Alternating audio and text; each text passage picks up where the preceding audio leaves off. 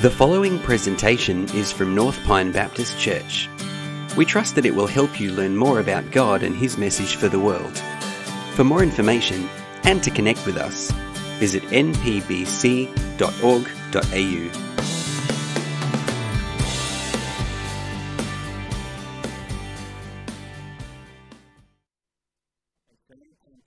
This morning is a beautiful time of worship to our God. Please open up your Bibles if you have them with you this morning. We're going to turn to the Gospel of John and chapter 5.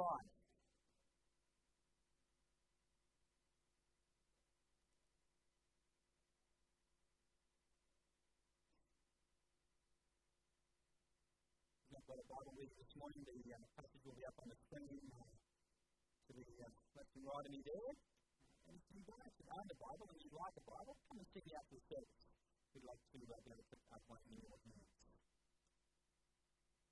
We'll be reading from John chapter 5, verses 1 through to 18 this morning. The Apostle John, writing under the inspiration of the Holy Spirit, writes, "After this, there was a feast of the Jews, and Jesus went up to Jerusalem.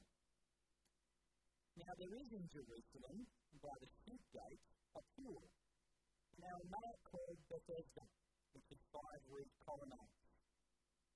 In these lay a multitude of invalids, blind, lame, and paralyzed. One man was there who had been an invalid for 38 years. When Jesus saw him lying there and knew that he had already been there a long time, he said to him, 'Do you want to be healed?' The sick man answered him, 'Sir, I have no one to put me into the pool when the water is stirred up. And while I am going, another steps down before me.' Jesus said to him, 'Get up, take up your bed and walk.' And at once the man was healed, and he took up his bed and walked. Now that day was the Sabbath. So the Jews said to the man who had been healed, 'It is the Sabbath, and it is not lawful for you to take up your bed.' But he answered them, 'The man who healed me, that man said to me, take up your bed and walk.' They asked him, 'Who is the man who said to you, take up your bed and walk?' And the man who had been healed did not know who it was, for Jesus had withdrawn as there was a crowd in the place. Afterward, Jesus found him in the temple and said to him, 'See, you are well. Sin no more, that nothing worse may happen to you.' The man went away and told the Jews that it was Jesus who had healed him. And this was why the Jews were persecuting Jesus, because he was doing these things on the Sabbath. But Jesus answered them, 'My Father is working until now, and I am working.' This is why the Jews were seeking all the more to kill him, because not only was he breaking the Sabbath, but he was even calling God his own Father, making himself equal with God." This is the word of the Lord. Father God, we come to you now. We're going to pray, Lord, show us Jesus. Lord, help us to see Jesus touch in a fresh and new light this morning. Help us to see something of the merciful heart of Jesus. But more than that, Lord, help us to see the risen King Jesus, Lord of all, Lord over all creation, Lord in our lives. We ask. Amen. Well, this morning we are looking at this next in the series in the signs in John's Gospel. And having titled this message this morning, The Merciful Heart of Jesus, because that's what we're going to certainly be encountering here in this particular passage. Before we do that, can anyone identify that particular painting? It's quite a famous painting. What's it called? The Scream. It is. It's called The Scream. Does anyone know the artist? Edvard Munch. That's it.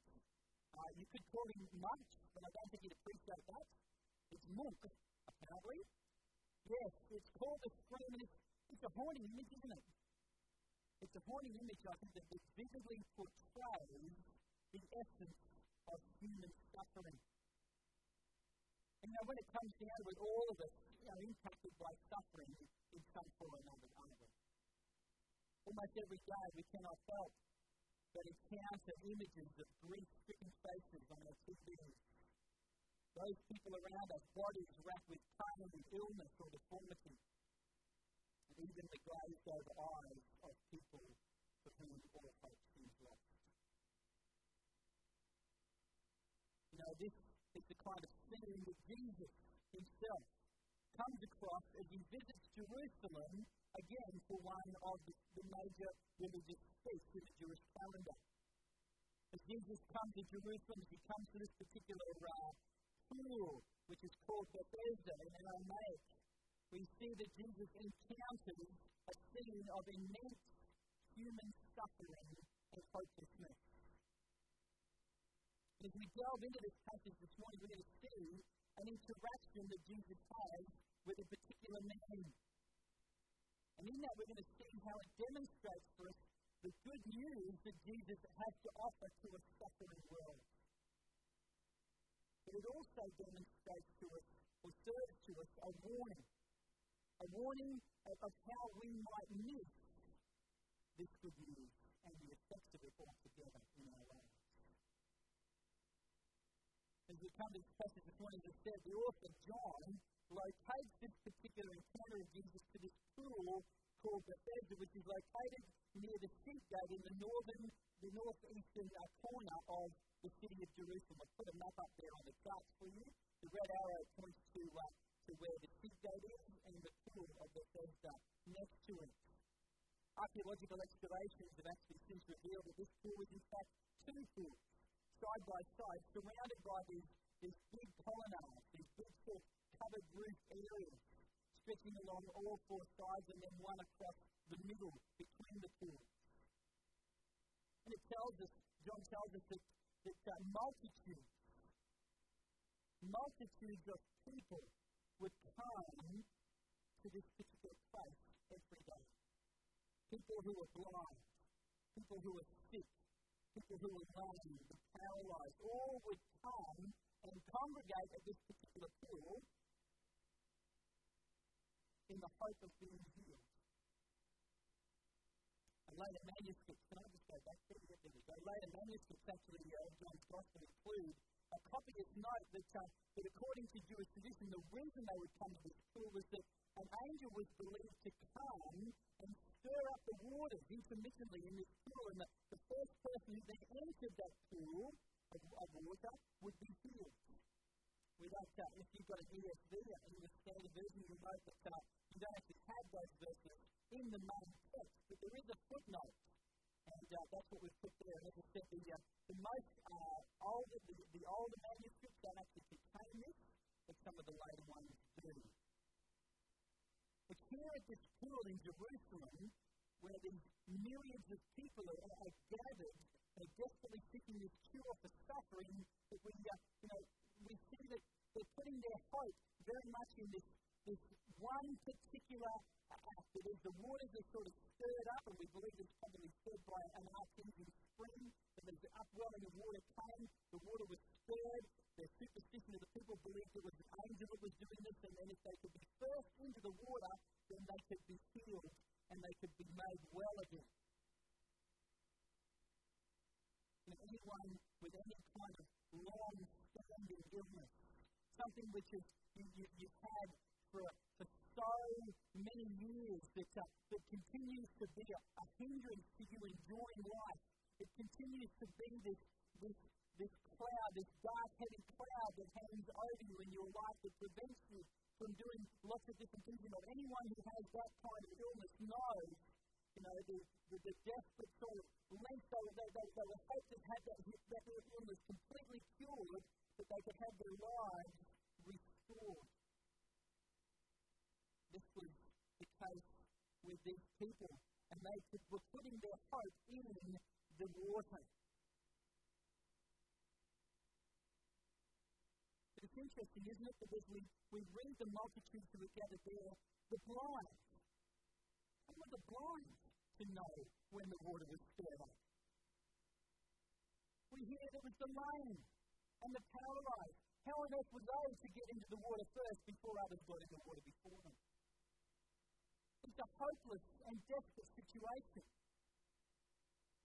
One filled with absolute and utter disappointment day after day after day for these people who, when the water stirred, they just had no hope of getting in that water first. And yet they still came. And it is into this setting that Jesus steps. And I want to concentrate on four particular things that we see in this passage before us this morning as Jesus steps into this situation. The first is the mercy of Jesus. And John tells us that one particular man was present that day, a man who had been invalid for 38 years. 38 years. This is probably the vast majority of his life. He may have even been born this way. And for all of his life, he had been at the mercy of those around about him. And in his mind, his only hope for a cure was to be found in that very water. I wonder what was going through his mind on that particular day as he was brought to the pool, wondering whether or not this may be the day, or wondering whether or not here I am again, that nothing's going to happen, nothing's going to change.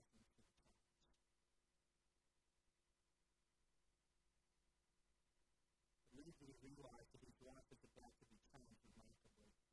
Because in verse 6, it begins with the words, when Jesus saw him. When Jesus saw him. And to many others in that place on that particular day, this man was just another face in the crowd. But the current factor in this is that today, Jesus saw him. Jesus saw him.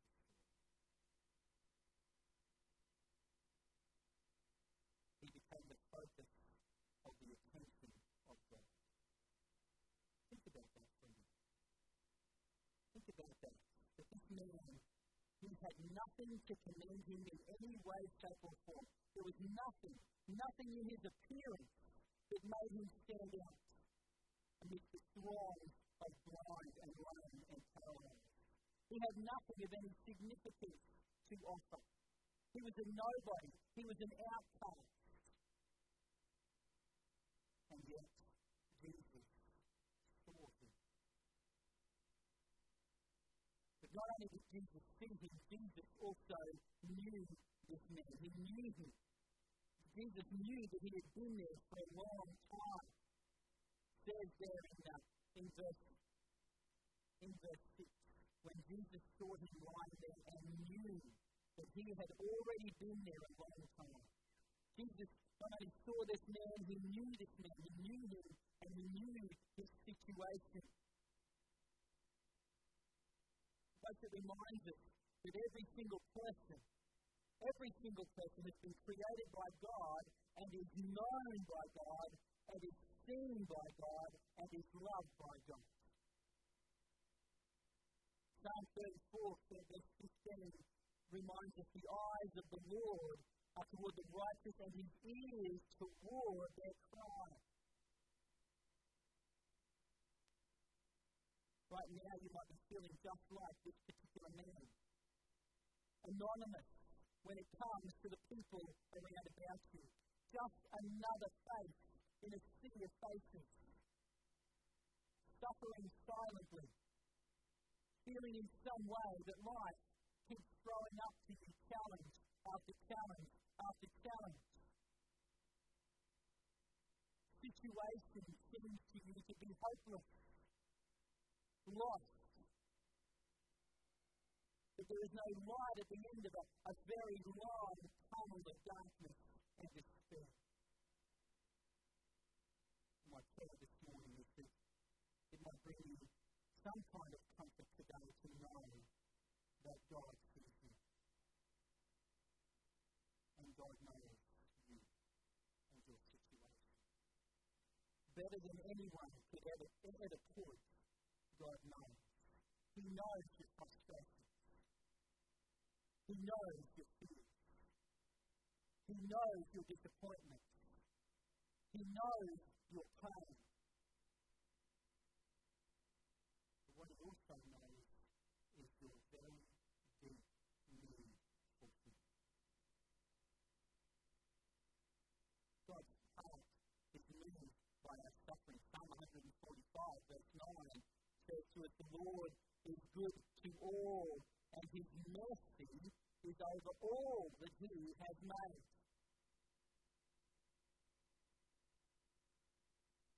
God's mercy is over all that he has made. That mercy comes to us in the person of Jesus Christ. If you haven't said that though, Jesus wouldn't be much of a saviour, would he, if all he could do was actually empathise or sympathise with us in our suffering. It really could do nothing to change it. Could do nothing to help us.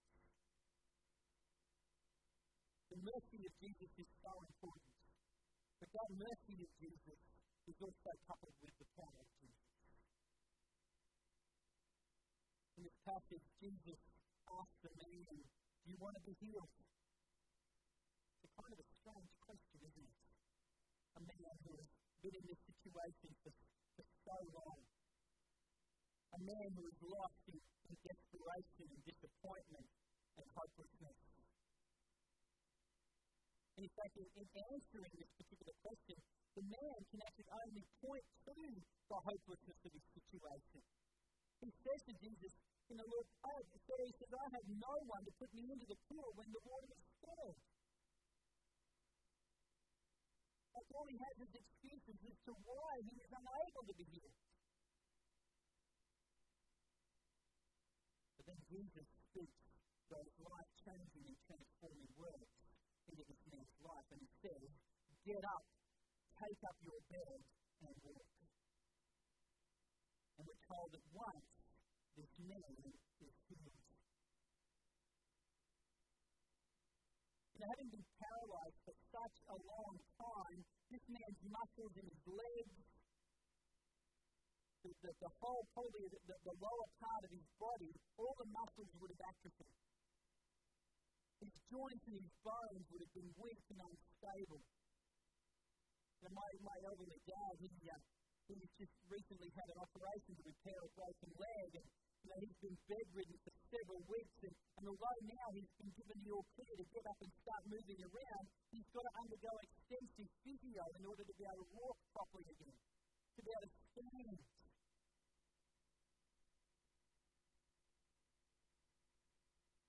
But when Jesus speaks these life-transforming words into this man's life, he said, get up, take up your bed and heal. All of a sudden, muscles are made strong, joints and limbs are made strong, and this man stands up immediately. There is a complete and utter healing instantaneously. And this man is so strong he can pick up his bed and walk away. It's an astounding miracle of Jesus. Such is the power of Jesus. And it reminds us that our God is indeed a God of miracles. He's a powerful God, for whom nothing is impossible. Do we believe that? Because we need to be praying accordingly, expecting God to do great things, praying in faith.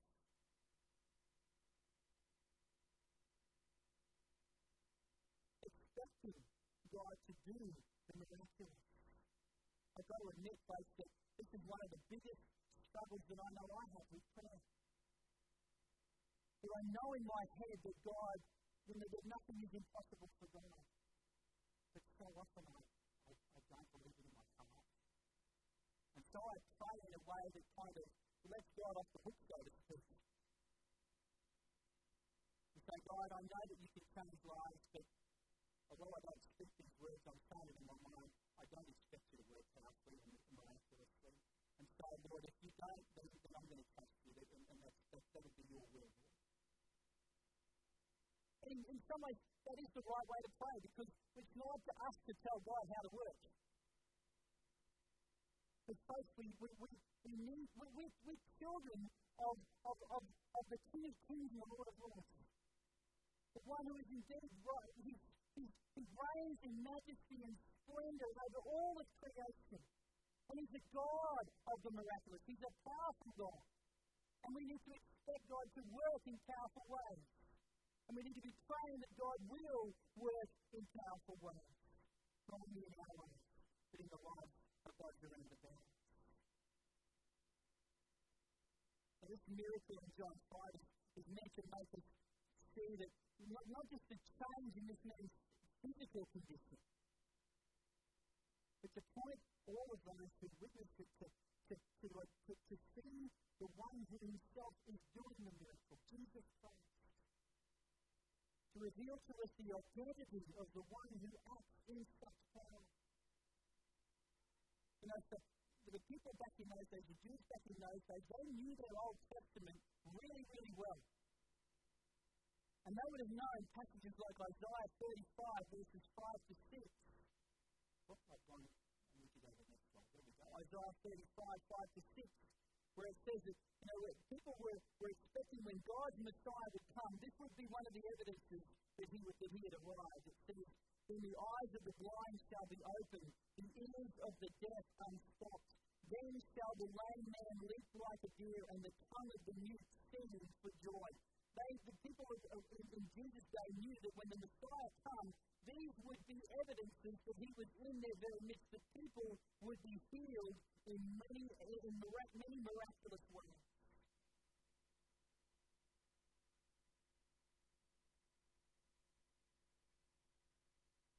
Jesus, all he had to do was to speak the word. When Jesus speaks, life comes back to this man's knees.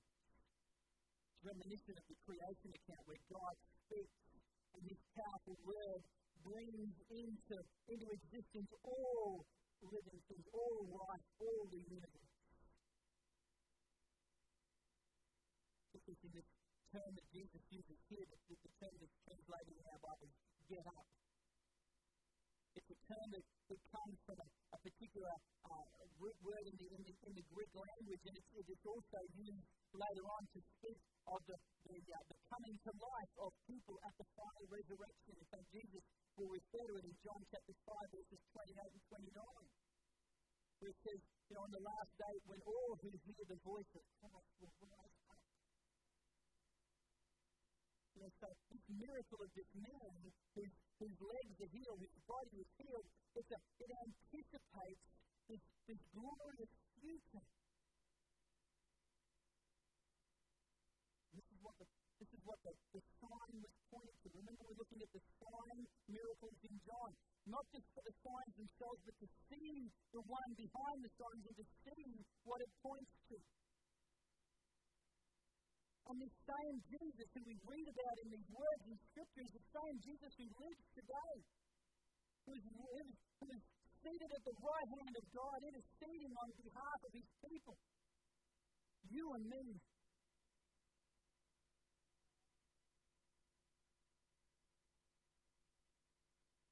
Now, this paralyzed man we see in this passage is in a way a picture of all fallen humanity. Reminds us that our sin has left us broken, useless in terms of doing anything for ourselves to find healing and wholeness in our lives. Reminds us that we have no good thing within us that would merit divine favour, that would merit the favour of God towards us. We need Jesus.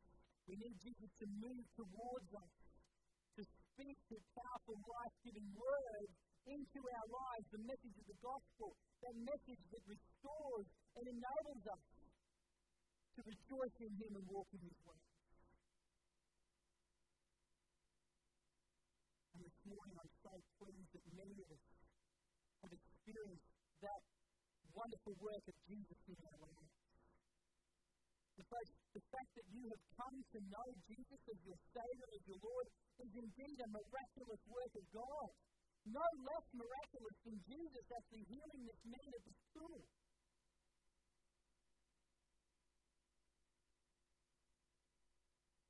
Surely this would cause us to worship Him, shouldn't it?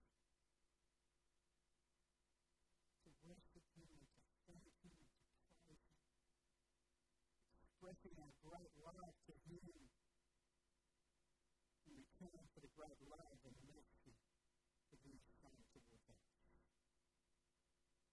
I had a conversation with a person this week. It was such a wonderful conversation that I was so pleased to, for this person to stand with myself and Paul. They're telling someone who they had been witnessing to, a person whose their situation had been hopeless, and they found themselves incapable of doing anything to change their circumstances. This particular person was from another culture and belief system, and you would think they were firmly entrenched in that. But yet, as this person, had seen, Jesus in the life of this Christian believer, this wonderful Christian believer, as they've seen Jesus in this person, as they've witnessed to the love and the compassion and the mercy of Jesus, just through loving actions on the part of this person, and through hearing their testimony of Jesus, because this person would just speak about Jesus and how wonderful and glorious He is. This person, through that, had started to explore Jesus for themselves. And as a consequence, this person was miraculously convicted in their hearts that Jesus was indeed the true Saviour of the world, their Saviour, their Redeemer, their Lord, their hope. And this person became renewed in spirit and mind. They were given an unspeakable joy, a worshipping heart, a praising tongue, a wonderful hope, a glorious future. They've come to know that Jesus really is God in the flesh, the rescuer and redeemer of their soul. And folks, this is what the power of the Word of God can do in a person's life. As we ourselves are just people who we just make ourselves available for God to use in whatever way, shape or form that He chooses to do that. As we just speak of Jesus to those around about us, we don't have to have the gospel down pat.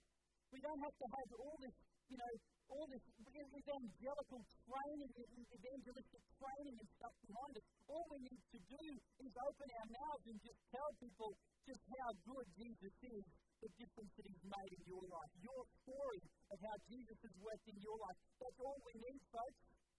That's all we need. And as we speak, as we leave that out and as we speak the Word of God to people, the Word of God works in these people's hearts and changes and transforms them. It's like Paul says in Romans 1:16, I am not ashamed of the gospel, for it is the power of God unto salvation for all who believe.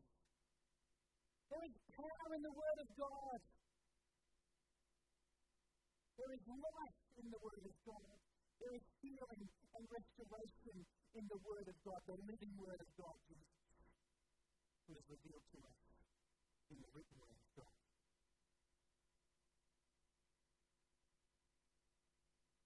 He is sadly the man who Jesus miraculously and wonderfully heals. He just doesn't realize who Jesus is.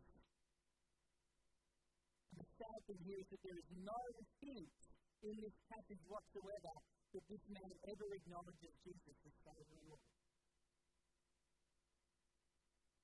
One commentator says this man represents the great mass of our race who do not acknowledge or worship God, and yet who daily receive His benefits of health and strength, His providential ordering of the universe, the protection offered by the order of society as God places over us governors and kings.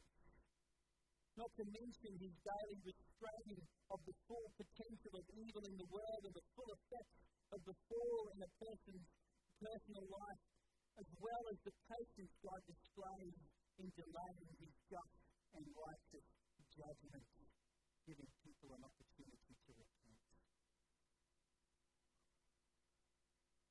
People go about oblivious to all that God's grace has blessed them with. That leads us on to our next point this morning, and that is the opposition to Jesus.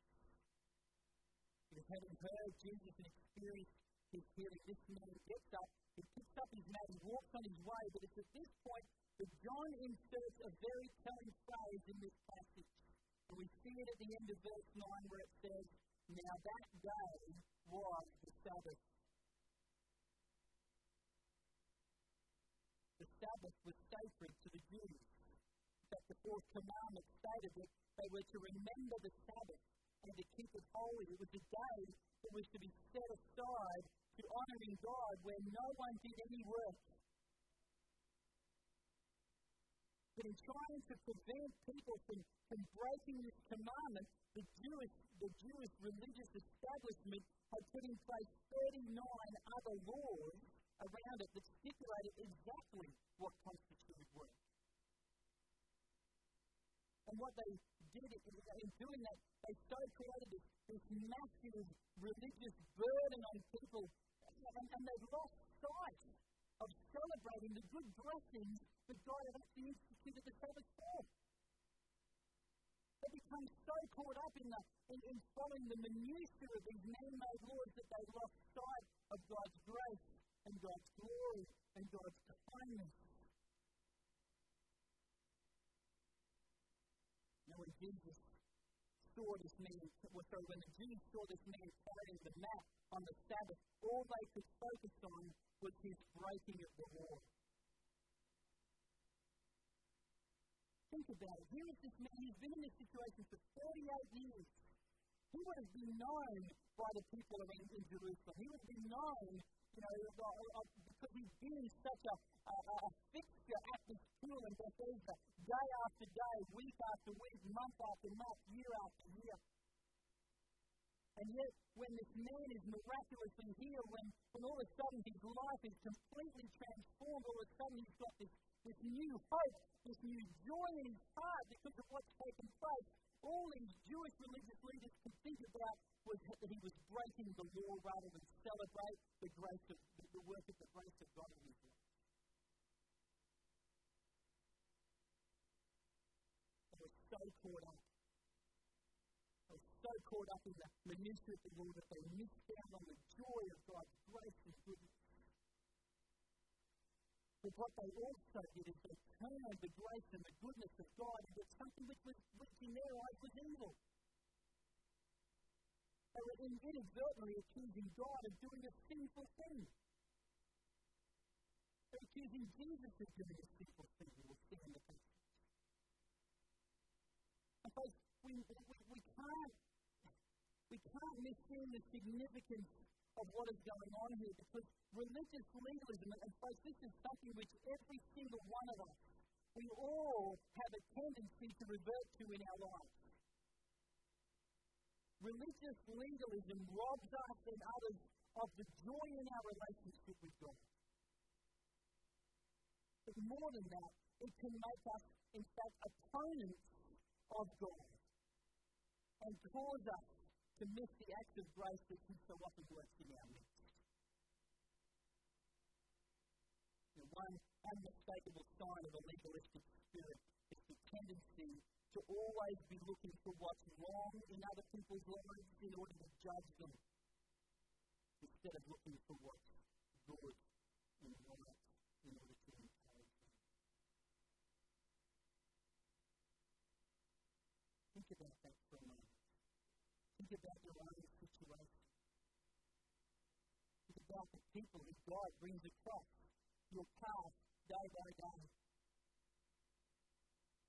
We're so eager to quickly see the wrong in that person. To quickly see the sin in that person, rather than the grace of God perhaps at work in that person's life.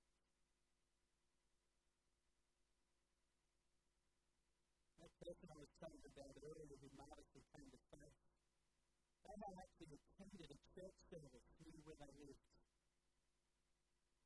They came to on a few occasions, and they did so because they so enjoyed the singing, the praising of God. It kind of just resonated with their heart, and it drew them in. And the teaching which they heard from the pulpit, it drew them in, it drew them closer to Jesus Christ. And so they asked, could I please come along to a Bible study where I could learn more about Jesus, where I could learn more about this God whom you sing to and that you preach about from the pulpit? Only to be told that because they were in another faith, they were not allowed.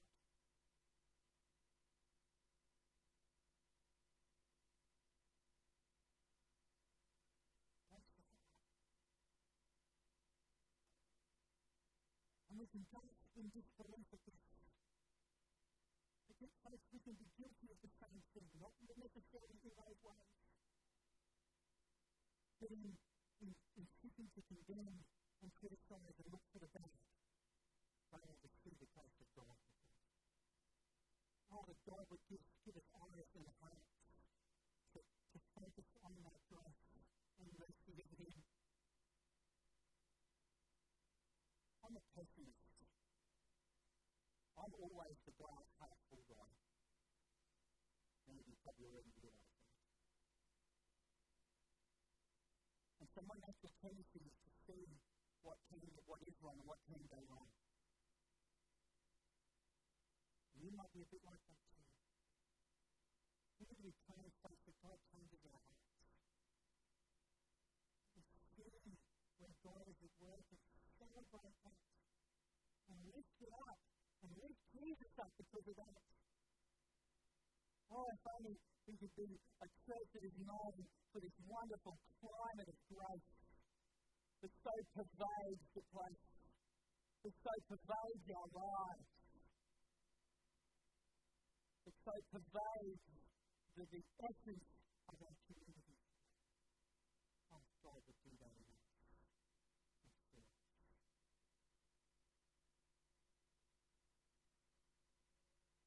As the Jews in this passage, they were so entrenched in their self-righteous religiosity that all they could not see the glory and the grace of God in their midst. And I wonder how often we miss that ourselves because we're too busy looking for that which is wrong.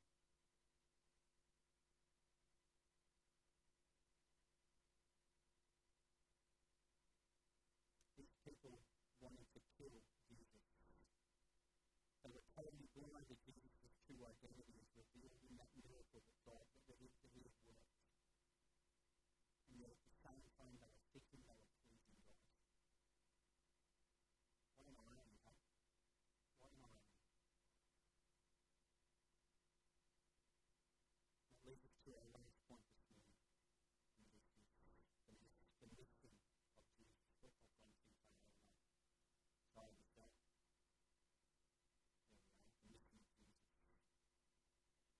And throughout the Gospels, we constantly see that Jesus' mission is to seek out and to save the lost. To proclaim the good news of God's kingdom to the poor. To set captives free. To give sight to the blind. To bring freedom to the oppressed. Now, Jesus' preaching and teaching called people to repent and believe the good news of God's kingdom. And yes, we do need to call people to repent, to see Jesus for who He is, to allow the Spirit of God to work in their lives and bring that conviction of sin. We need to be bringers of good news, the good news of God's kingdom, which Jesus announced and which He calls us today to announce to such a needy, deprived, and fallen world.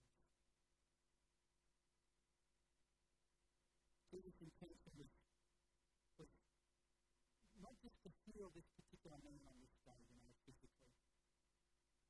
But Jesus' intention more so was to heal him spiritually. Because when in verse 14 Jesus meets him in the temple, he points out that he says to him, he says, see you are well. He points out that the physical change that is taking place in this man's heart, but then he tells him to sin no more, that nothing worse will happen to him. In other words, Jesus is saying, there is something far worse than being physically sick and incapacitated, and that is to be spiritually sick. Or what Paul refers to in Ephesians 2, to being dead in our sins.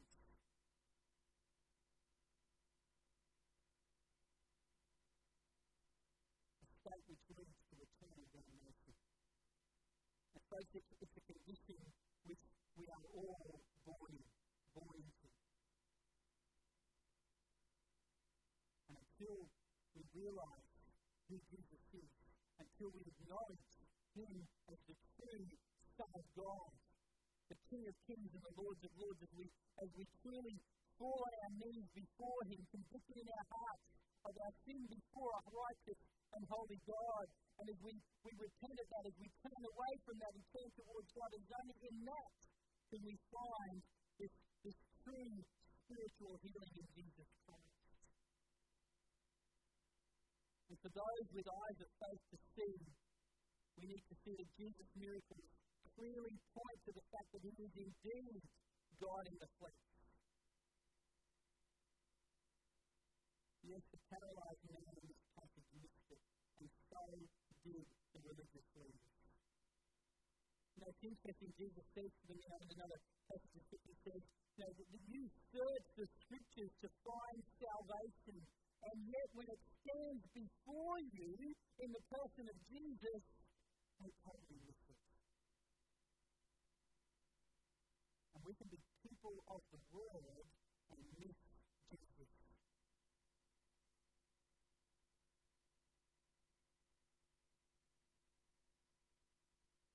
Folks, let's not be like them. Let's not be like them. Jesus comes to us this morning in his word, through his word. He reveals himself afresh to us all here this morning, all who are seated in this auditorium, all who are watching online. Jesus, not Duncan preaching a message, but Jesus comes to us through his word this morning, revealing himself to us again in his power and his glory. And our response must not be one where we leave unmoved in our hearts and in our spirits. But instead, our response should be one where we fall at his feet in worship and adoration.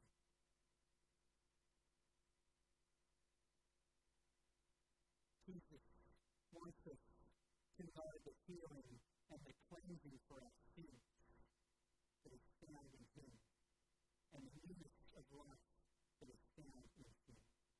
Only in him. Jesus wants to know that. He wants us to know that today. My prayer is that each and every one of us here this morning will find great comfort in knowing that he is the gracious and merciful Saviour who loves us. He loves us with an everlasting love, but his main purpose in our lives is to redeem us and restore us from our sin, and to present us as his glorious trophies of grace.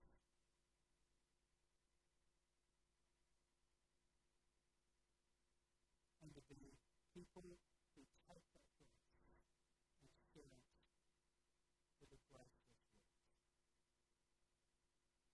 If we could be ourselves afresh this morning, folks, coming before Jesus and seeing him afresh in his way today. And then maybe the Spirit's been convicting you in your heart this morning that perhaps you may be tending you toward that legalistic kind of mentality in your life. Always looking to see the wrong and the bad in others. We pray that Jesus might come afresh to you this morning and open up your heart. Restore your heart to find grace, to revel in the grace and the mercy that you've received in Jesus Christ, and to share that grace and mercy with others.